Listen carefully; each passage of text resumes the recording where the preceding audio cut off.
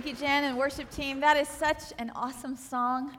I tell you, when that song first came out this past year, it was just so fresh and so inspiring to me. And if you saw me riding down the road and it's ever on the radio, you'll see me singing along. And hopefully you're going to be singing along this weekend too, as we're going to let that be our anthem and our theme for the weekend. That we are the light of the world, and this amazing light has been put within us. And I hope you really believe that God has put this amazing light within us, and He wants to shine this light out of us. You know, when I think about that song and hear that song, and just so many songs of worship that have come out in these last few years, you know, it just makes me think back to some of my childhood years, and we've really come a long, long way from singing songs like This Little Light of Mine and maybe Kumbaya or something. If you grew up in church like me, you probably grew up singing songs like that.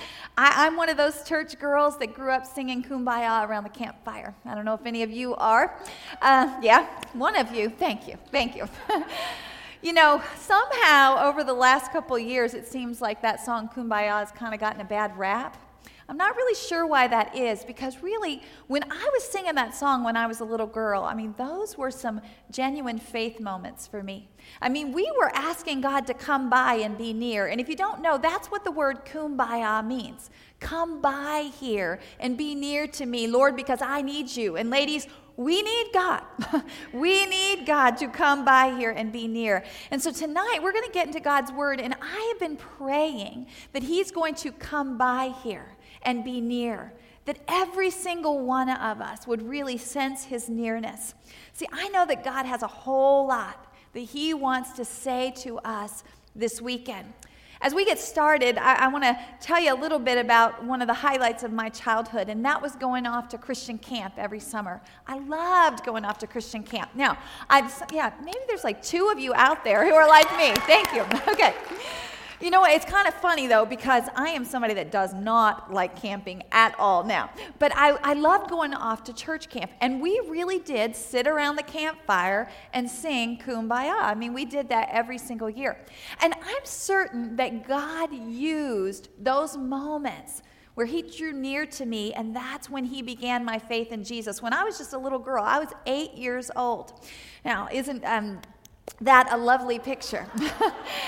8 years old, okay? Hopefully God's been doing a big work. So, hopefully.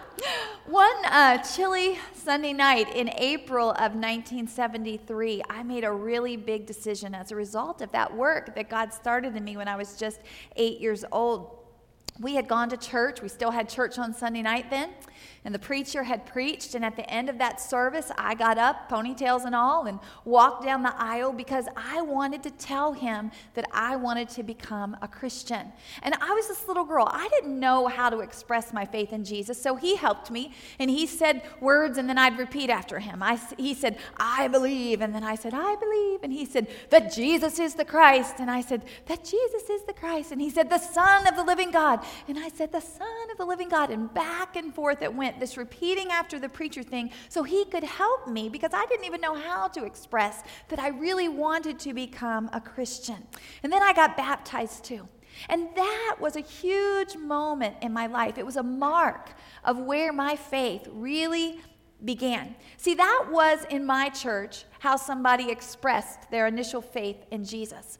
Maybe in your church it looks a little bit different.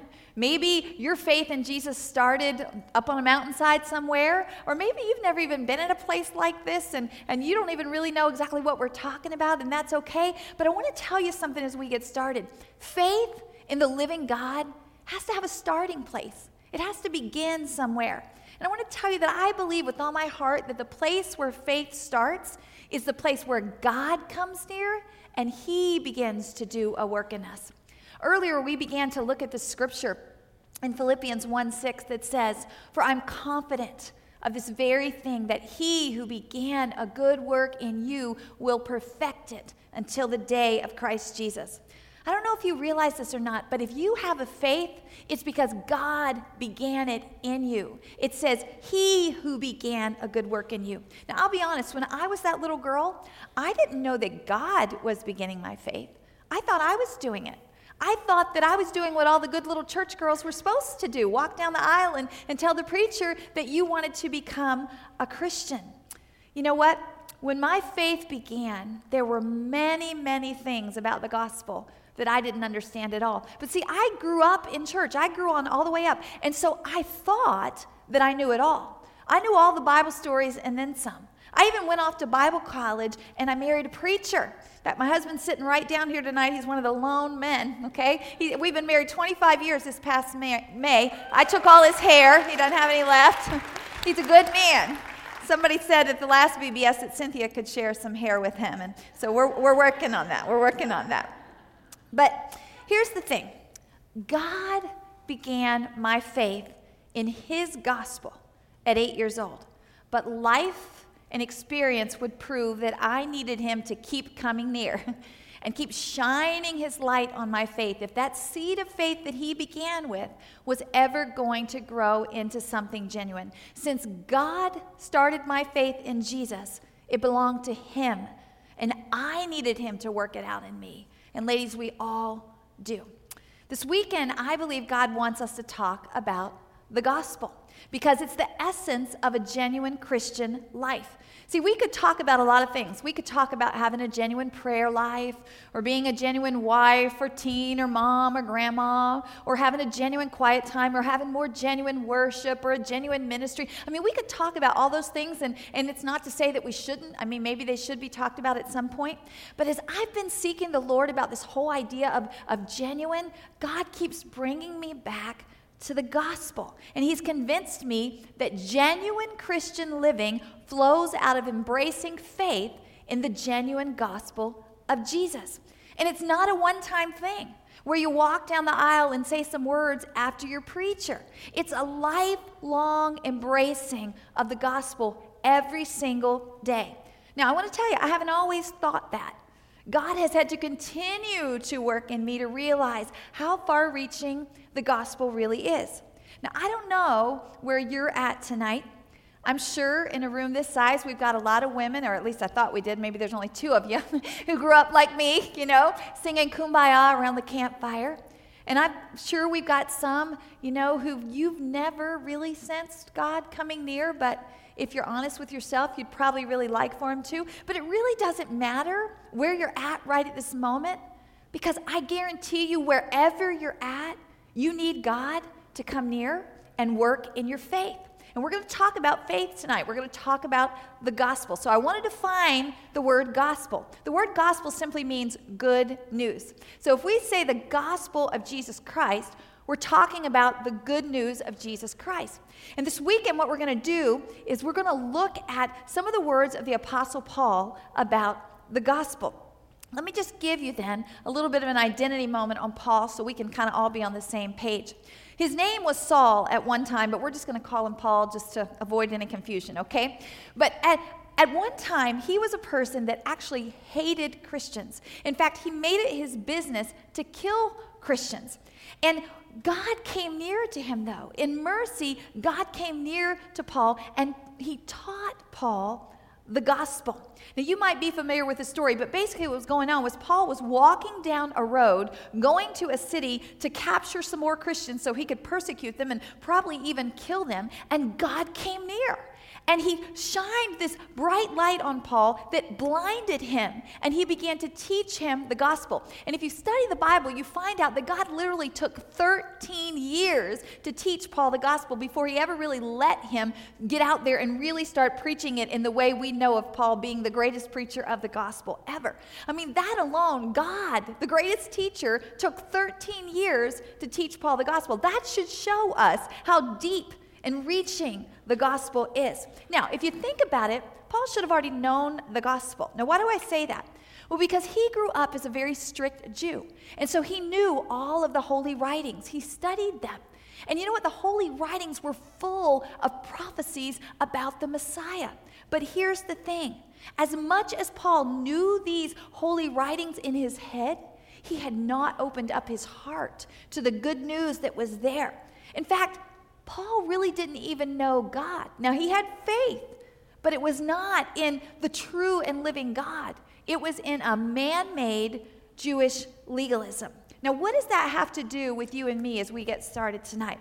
Well, I think we want to be very, very careful that our faith is in the true God, that our faith is in his good news, that we're really believing in and devoted to and trusting in God and his good work. So as we get started, wherever you're at, and you're the one who knows where you're at, let's just say, God, whatever road of life I'm on tonight, would you just stop me and shine some light on my life, Lord, so that I can make sure that my faith is really in you? See, we might be somebody who's been in church all our lives. We know all the Bible stories and then some. But just like Paul, somehow we've really missed faith in the genuine gospel. Or maybe you're somebody that knows nothing. Sometimes I think those are the best kind of people that God can work with, okay? Because he just starts with a blank slate, and he just wants to shine in on your life tonight and teach you his good news. Or maybe you're somebody who goes to church all the time. Your calendar is so full of church activity and ministry, but you can't even really remember the last time that you sensed God's nearness in your heart. Or maybe you're one who grew up and you knew all about all this, but really your heart has gotten pretty cold to it all, and you need God to step in and just shine some warm light right down on you. You know, the Bible tells us that the gospel is a deep mystery, and only God can reveal it. I can stand up here and tell it to you, but only God himself can really reveal the gospel into a heart. And my prayer tonight is that he's going to come near, and that he's going to do that. He's going to really build some genuine faith in us. Even if we have faith, he's going to continue that work that he started. I've just been praying. My prayer has been, ever since we started planning VBS, that our hearts would be open. Your heart and my heart too, because we're all still growing.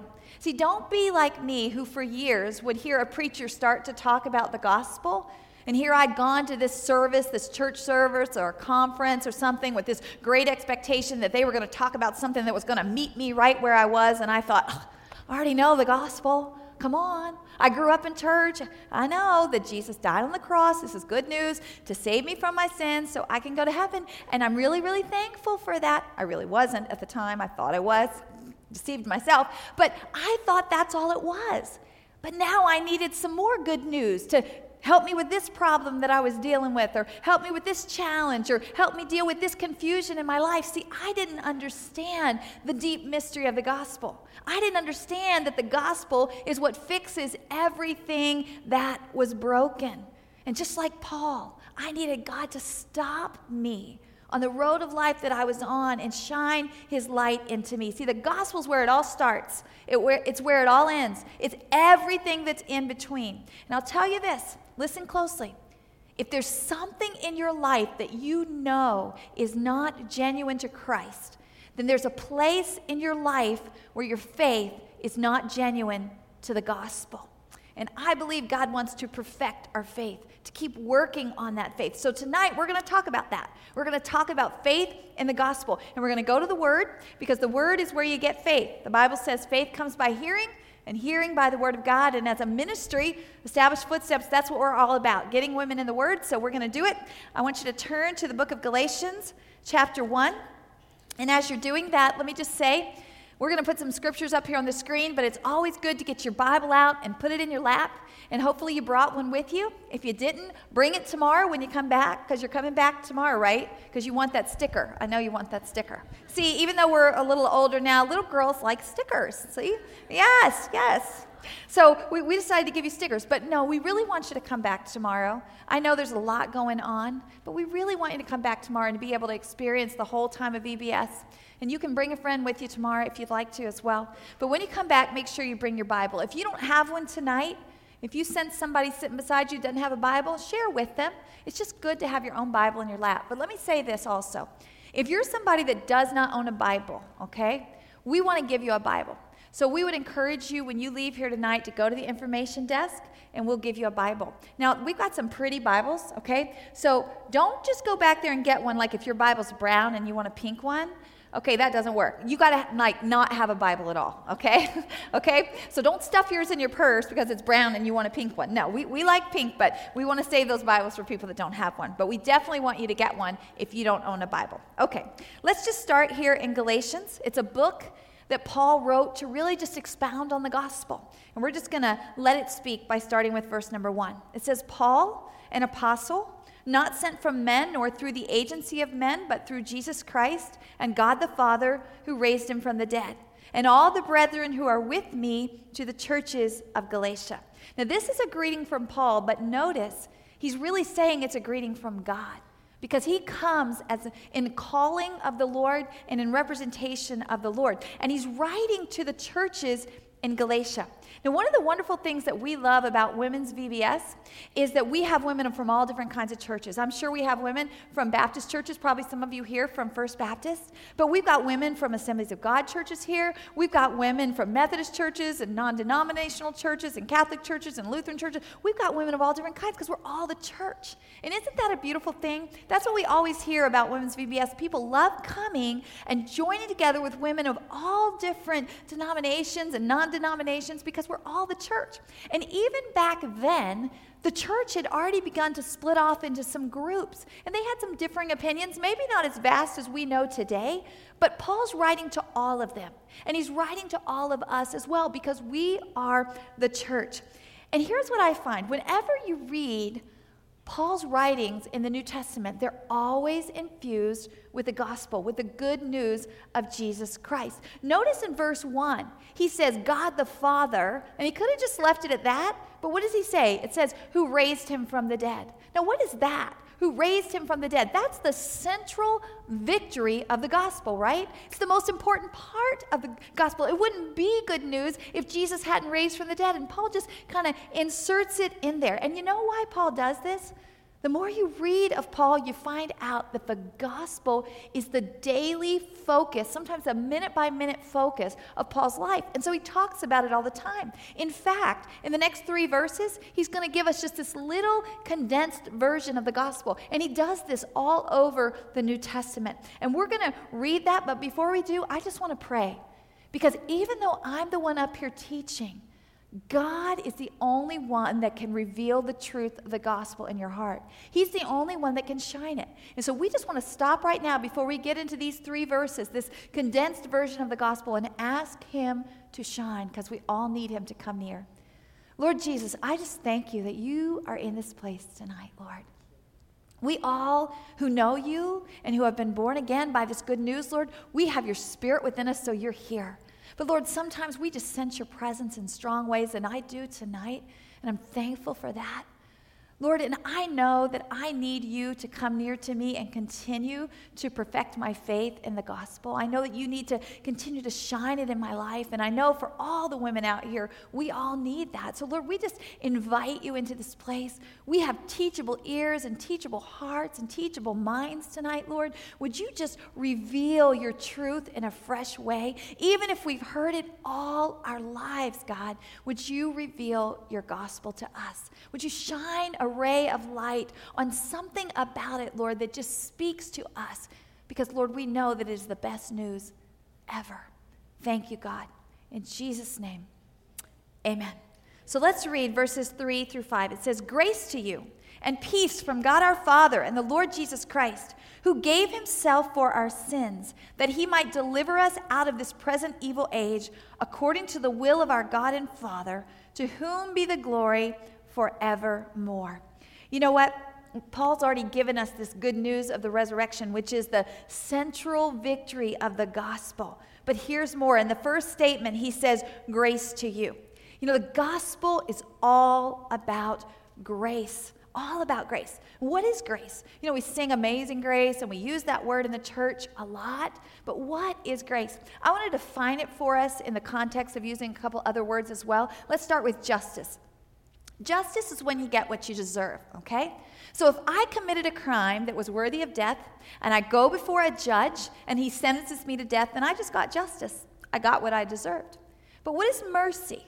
Mercy is when I don't get what I deserve.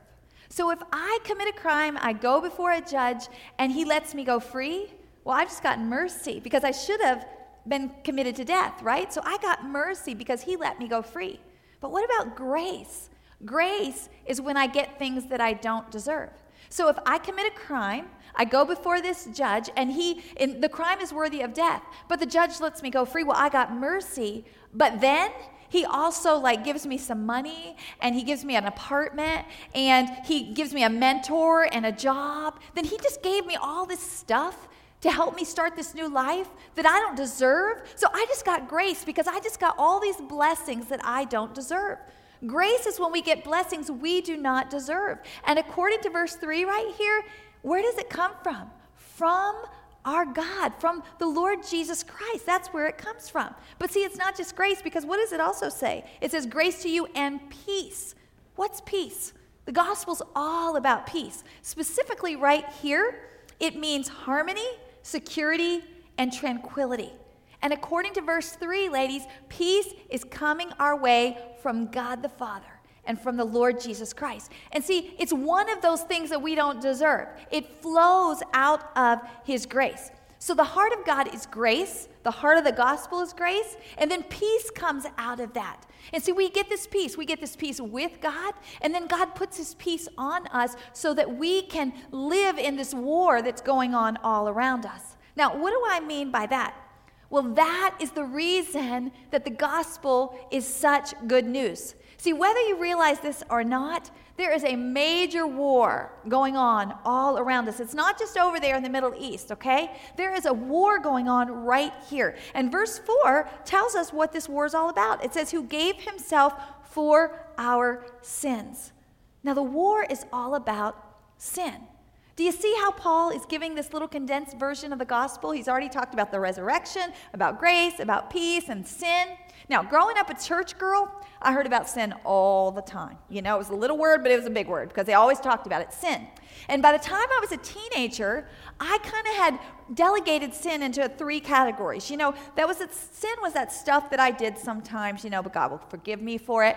And then it was that stuff that I really shouldn't do, but I was very tempted to do, and maybe even sometimes tried to do, but didn't go all the way with doing. And then there was that stuff that other people did that I would never do. And that was the categories that I had sin in.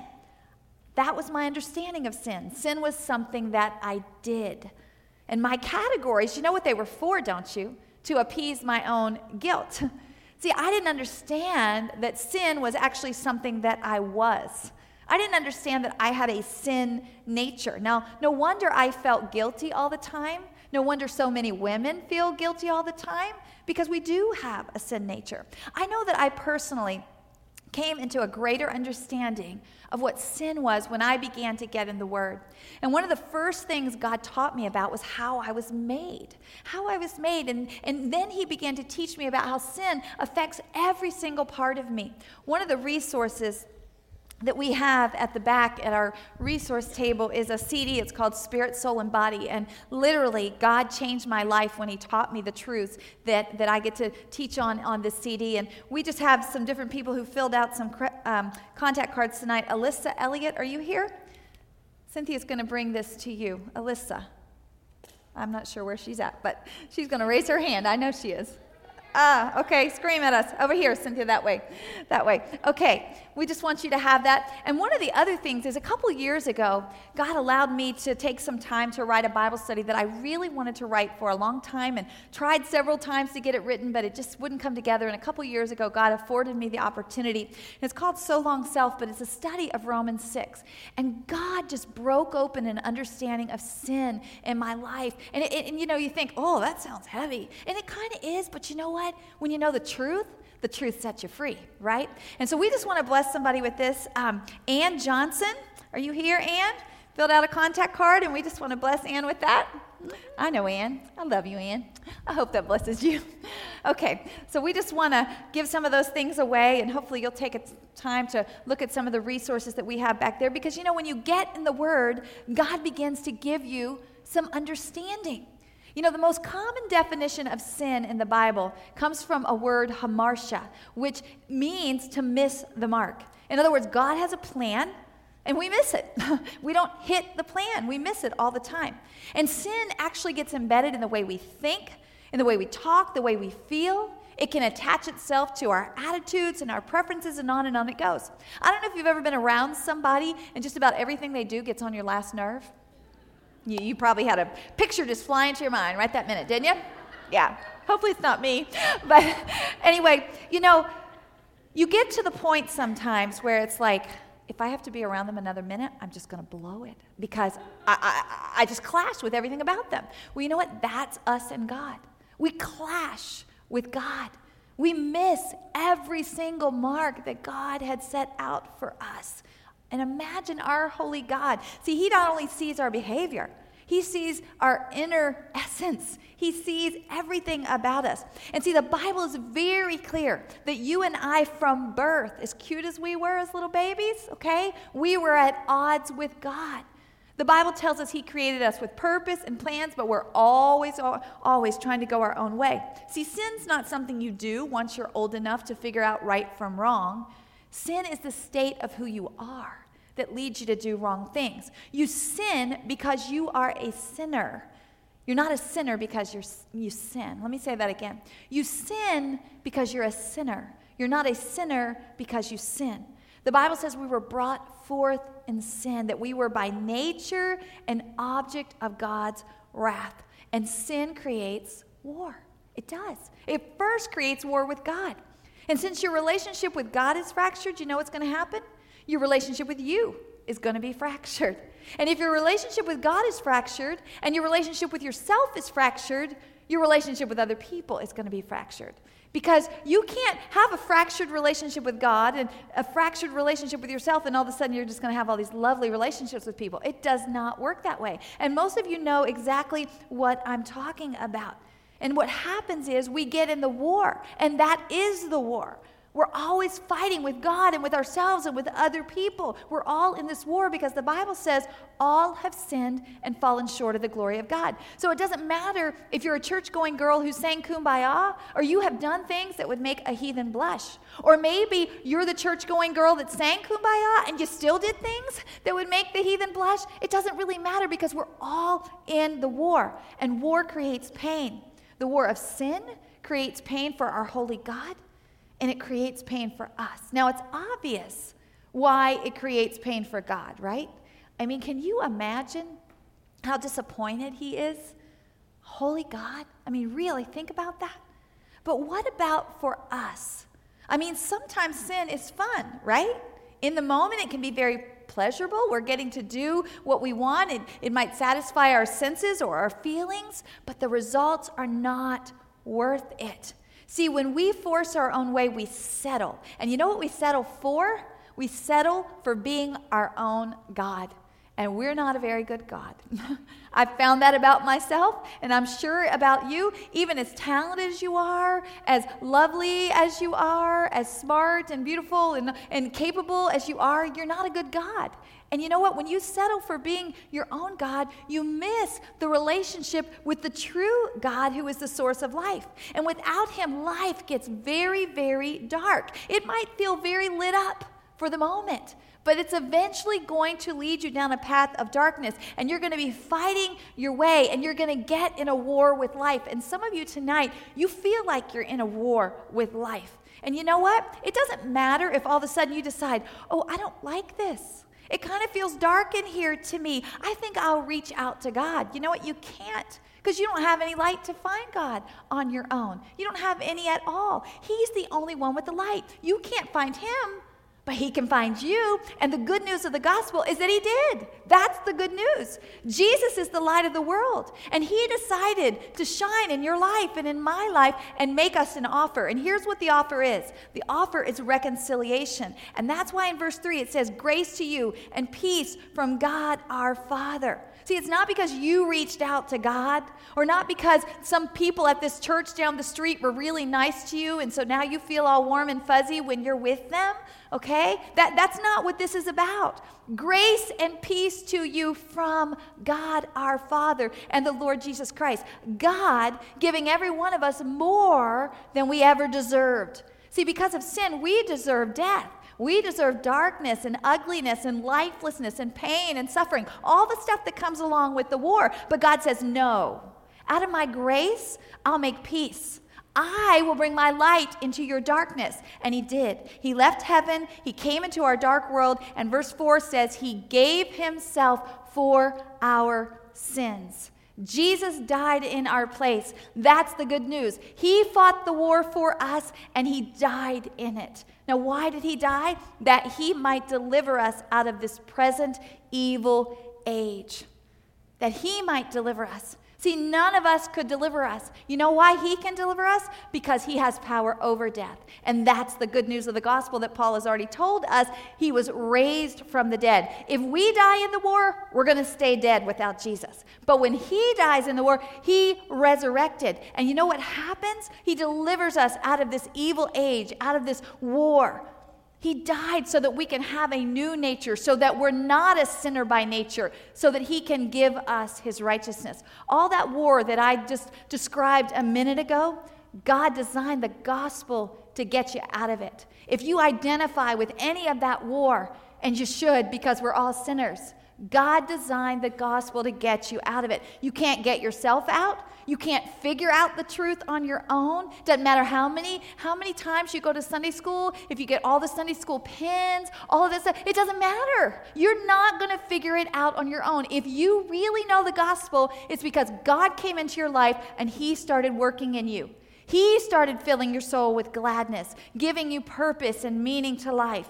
You can't deal with death on your own. You can't deal with the after effects. You can't make sense out of your own emotions. I mean, I get lost in my heart sometimes. It's very confusing in there. I don't know if yours is, but mine is. And God's the only one that can rescue me out of the evil stuff that will float around in there at times. See, God comes in and he rescues us. He gets us out of this evil age that lives for self and to self, doing its own thing, trying to be its own God, and instead he shows us how to live for him and to him. And do you see this part right here? It says, according to the will of our God and Father.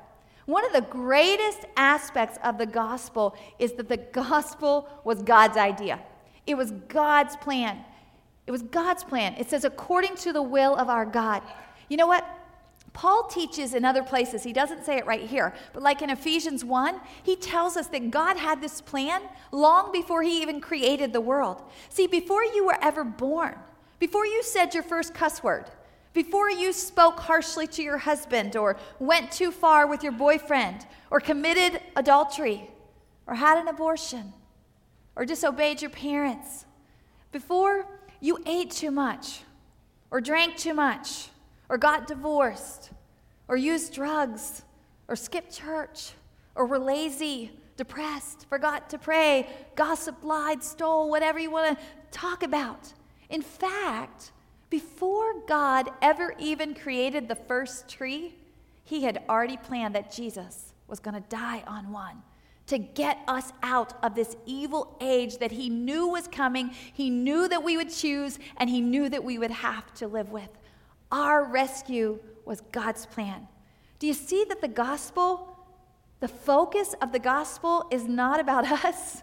The gospel is about God. In fact, the only thing that we get to do is receive and get rescued. The gospel is God's idea, it's God's will, it's God's work. We just get to get blessed. We just get to give him glory. And read verse 5. It says, to whom be the glory forevermore. Amen. That's what it's about. It's about giving God glory forever. That's why, if you're looking forward to going to heaven, that's why God's going to take you there. I mean, he might give you a mansion, and he might let you put on an angel robe, you know. I don't know. But the gospel is about making much of Jesus. That's why God created you in the first place. See, when God first started working in me, when I was just 8 years old, I was a baby. It's like being born again. I mean, that's what the Bible says. And a baby doesn't have any understanding. You know what I thought? I thought the gospel was all about me and what I did. I made a decision to follow Jesus. And it was all about Jesus was going to take me to heaven one day. He was going to give me a mansion. He was going to let me walk on streets of gold. But you know what? God kept working in me, and he kept teaching me and refining my faith and making it more and more genuine because the gospel's not about me. The gospel is about Jesus. See, it's great that I made a decision for Jesus, but I would have never made a decision for Jesus if Jesus didn't choose me first, right? And it's great that Jesus is going to take me to heaven one day, but you know what? Heaven isn't going to be about me, and it's not going to be about you, and we're going to be okay with that because heaven's going to be about Jesus. You know, if you ask a lot of people, what does the gospel mean in your life? Many might say, oh, it's the foundation of my faith. God loves me. My sins are forgiven. I can go to heaven. Now, all of that is true, but you know what we tend to do? We tend to leave it in that one-dimensional place, that one-dimensional statement that's all about us. And you know what? We start building on it in the same way. We start getting focused on, now I need to grow my faith. I need to grow my prayer life, my fellowship. I need to work on my hope. I need to work on my joy, my peace, my worship. And you know what? When we do that, who are we focused on? We're focused on ourselves. We made a decision for Jesus, and now we better figure out how we're going to live for him better and grow our faith. That's not genuine to the gospel. God made a decision for us, and God will grow your faith, making it more and more genuine. I told you I was a little girl when God first began my faith. I was much older when I finally began to get it. And when my faith in the gospel really started to take off and I began to get some understanding, and I've come to the place to realize, you know what, I'm not the only one. I want you to look at this. That video was actually produced by a pastor. You saw him there. His name is Matt Chandler, and he lives in Texas, and he's passionate about people embracing the gospel. He recently wrote a book called The Explicit Gospel.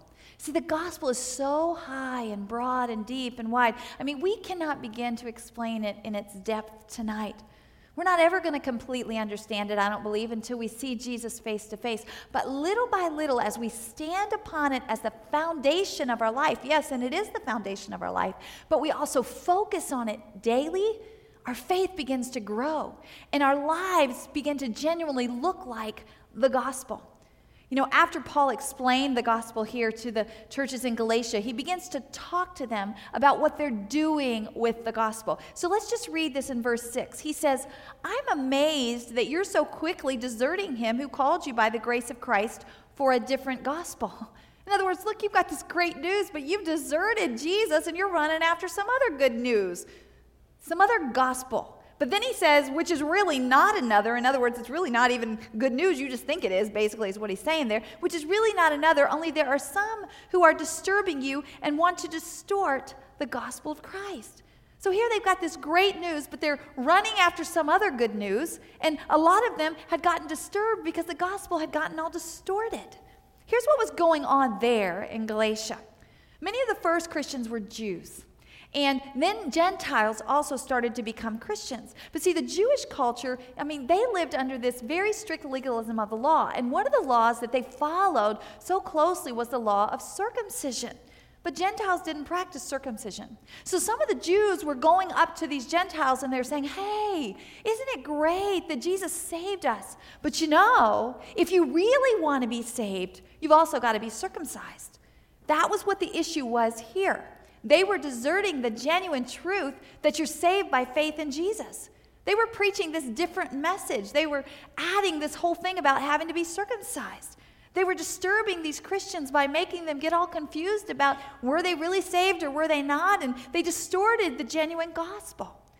Paul was so frustrated because, see, Paul knew the gospel. God himself had taught the gospel to Paul, and Paul knew the freedom of the gospel.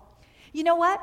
As we watched that video just a moment ago, it's really very clear that the same kinds of things that we see in verses 6 and 7 are happening to our faith today. You know, think about it in the context of the church. Many desert the gospel for some other good news or other focus in their life. See, a lot of people will allow the gospel to be the foundation of their faith, but the daily focus of their faith gets focused on something else, like maybe their preference of music in the church, or maybe a certain kind of people. They only want to go to church with this kind of people, or their denomination, or maybe it's some specific teaching that they wrap their whole Christian experience around, or maybe it's using a certain kind of Bible, or praying a certain prayer, or whatever, but you get so focused on something other than the gospel. And these things and more become the focus of the faith instead of the work of redemption in someone's life through the saving power of Jesus Christ. That happens a lot in the church, all kinds of churches. Personally, what happens? How do we desert the gospel for other good news? Well, you know what? A lot of us would say, if somebody asked us, if they said, "Are you a Christian?" "Oh, yes, I'm a Christian. Jesus died for my sins and I'm going to heaven." But you know what we do a lot? We kind of stick that over here on the shelf, or we stand upon that as kind of our insurance for our future. But the gospel's not the focus of our lives. Our life is not caught up in the gospel. Our life is caught up in all this other good news, that we've got going on, whether it's a focus on a job, or living in a certain neighborhood, or looking a certain way, or a relationship that we're so caught up in. We're not focused and living with our life caught up in the gospel, that we found some other good news that we're really running after. The gospel's just kind of our foundation for the future. And then, you look in verse 7 that talks about others disturbing our faith in the gospel. Because what do? They distort the truth. Or what do? We distort the truth sometime. Lots of people start with faith in Jesus. Many in our world have distorted the need for a Savior. They say, "Oh, man has come so far." And Jesus, he was such a good man. We really ought to follow his example. We're really good people. We just need somebody to look to so we'll know how to be loving. And maybe then in the end, our good's going to outweigh our bad. Well, that's not the gospel. We need a Savior. We're dirty, rotten sinners. That's a distorted gospel. Many distort the gospel by believing in Jesus for salvation, but now it's all up to them to keep their salvation. And they're going to try to live these perfect moral lives and expect everybody else to live these perfect moral lives to impress God. You know what? You got your salvation by grace, and you're going to keep it by grace. That's not the gospel if you think you're going to earn it by the way you live. Many Christians are very disturbed by man-made additions to the gospel. Just like the Galatian Jews, they say, if you really want to be saved, it's Jesus plus. You accept Jesus, and then you got to obey these rules, wear these kind of clothes, do this religious act. If you really want to be saved, it's Jesus plus. Attend this kind of church, pray this kind of prayer, give this kind of offering. It's about faith in Jesus, but we add something else to it. That's distorting the gospel. Some will distort the gospel, and you know what they do? They swing all the way to this big extreme of grace. Now, the gospel is all about grace. But the gospel's all about righteousness too.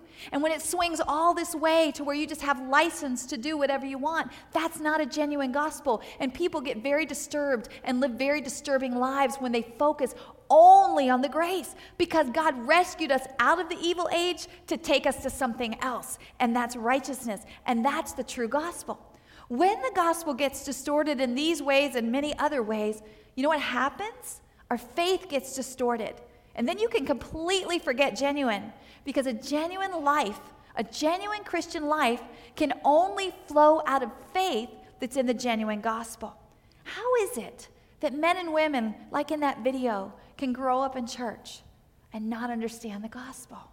How is it that I could be a Christian for 21 years before I began to get the gospel?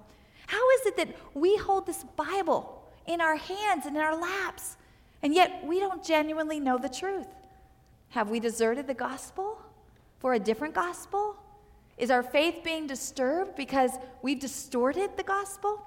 See, there's expressions of all kinds of ways. I mean, we could talk about it all night long, of these things happening all around us, but also in us. In fact, probably in us. And I say in us because that is what happens. I mean, I can tell you lots of ways of personal shortfalls that I have in being a genuine Christian. And I'm sure if you're honest, I mean, you could do the same thing. See, when things in my life are less than a genuine expression of Christ, I believe there's some place in me where something is wrong in how I'm looking at or believing in or being devoted to the gospel.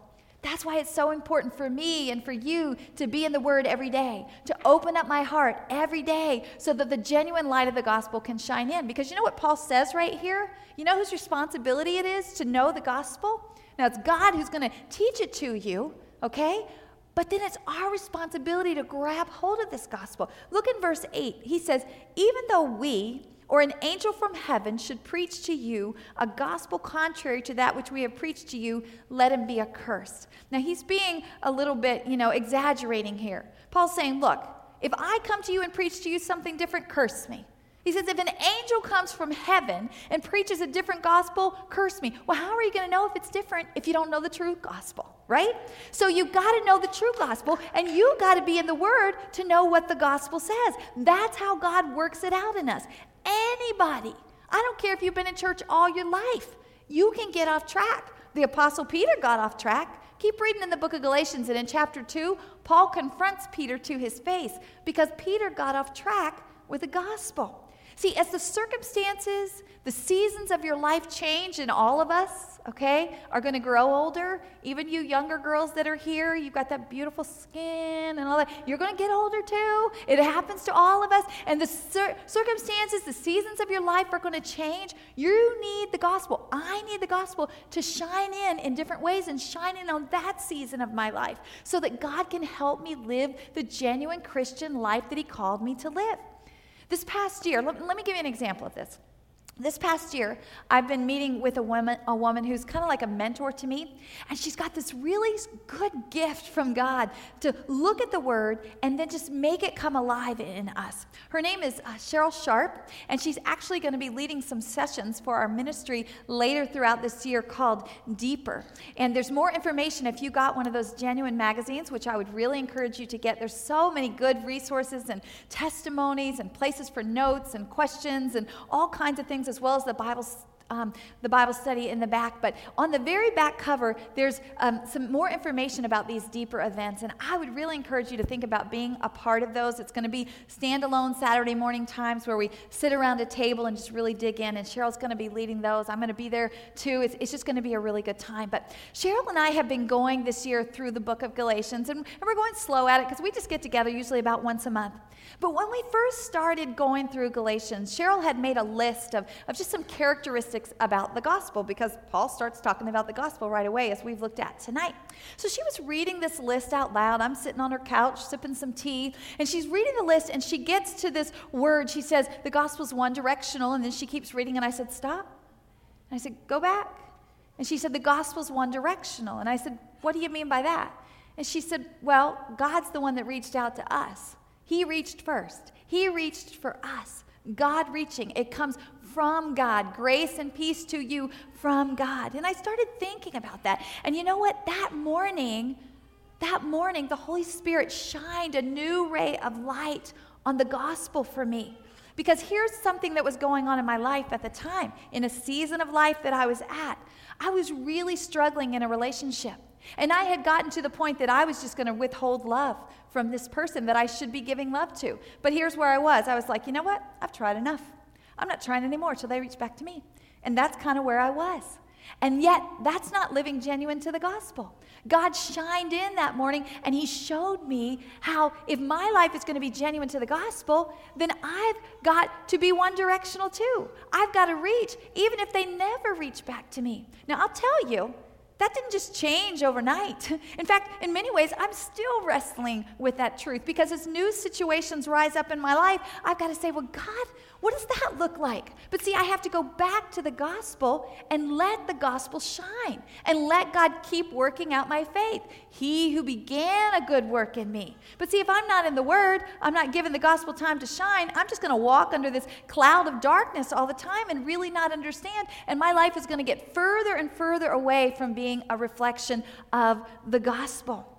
You know, God redeems the places in us that get off track if we'll get in the Word and let His gospel shine in. You know, He's so good and He's so redeeming. I think about, I used to be somebody, and I hate saying this, but it is the truth. I was so bored by the Word of God. And now here, God has me leading a ministry that promotes Bible study for women. I mean, God is good, and he's redeeming. And then I think about all those years that I thought, okay, I already know the gospel. Would you move on to something else? You know? And now tonight I'm standing up here, and our whole Women's VBS is about the gospel and how it is the most continually impacting truth that I could ever explore. I mean, God is good, and God redeems. He brings us full circle from our deserting, our disturbing, our distorting of the gospel when we have teachable ears for what he wants to say in our lives. He's good, and he's redeeming. He draws near. Isn't that the message of the gospel anyway? That God draws near to us in our mess, in our confusion, in our stupidity sometimes, right? He comes by. He comes near. And he does a work in us, a work of faith in us, those kumbaya moments that every one of us need. See, some people may desert the gospel or disturb it or distort it, but think about it. Think about this. Nobody can destroy it. Who tried to destroy it? Paul, right? And God sure redeemed him. He became the greatest preacher of the gospel ever because you can't destroy the gospel. Oh, you can reject it, but if you do that, you're ultimately going to just end up destroying yourself. You know, I know tonight in this room, there are lots of people, in fact, all of us, who haven't lived genuine to the gospel. I'm one of those people. I've shared some things with you about that already.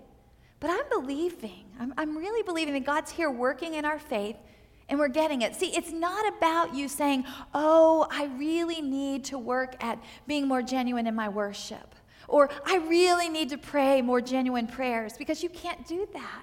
That's not how it works. You're not going to worship better. You're not going to pray better until God breaks open this treasure chest to you of who Jesus is. And then you won't be able to help yourself but worship. You won't be able to not pray because you're going to need to pray to be able to breathe. And you're going to count it a privilege to do that.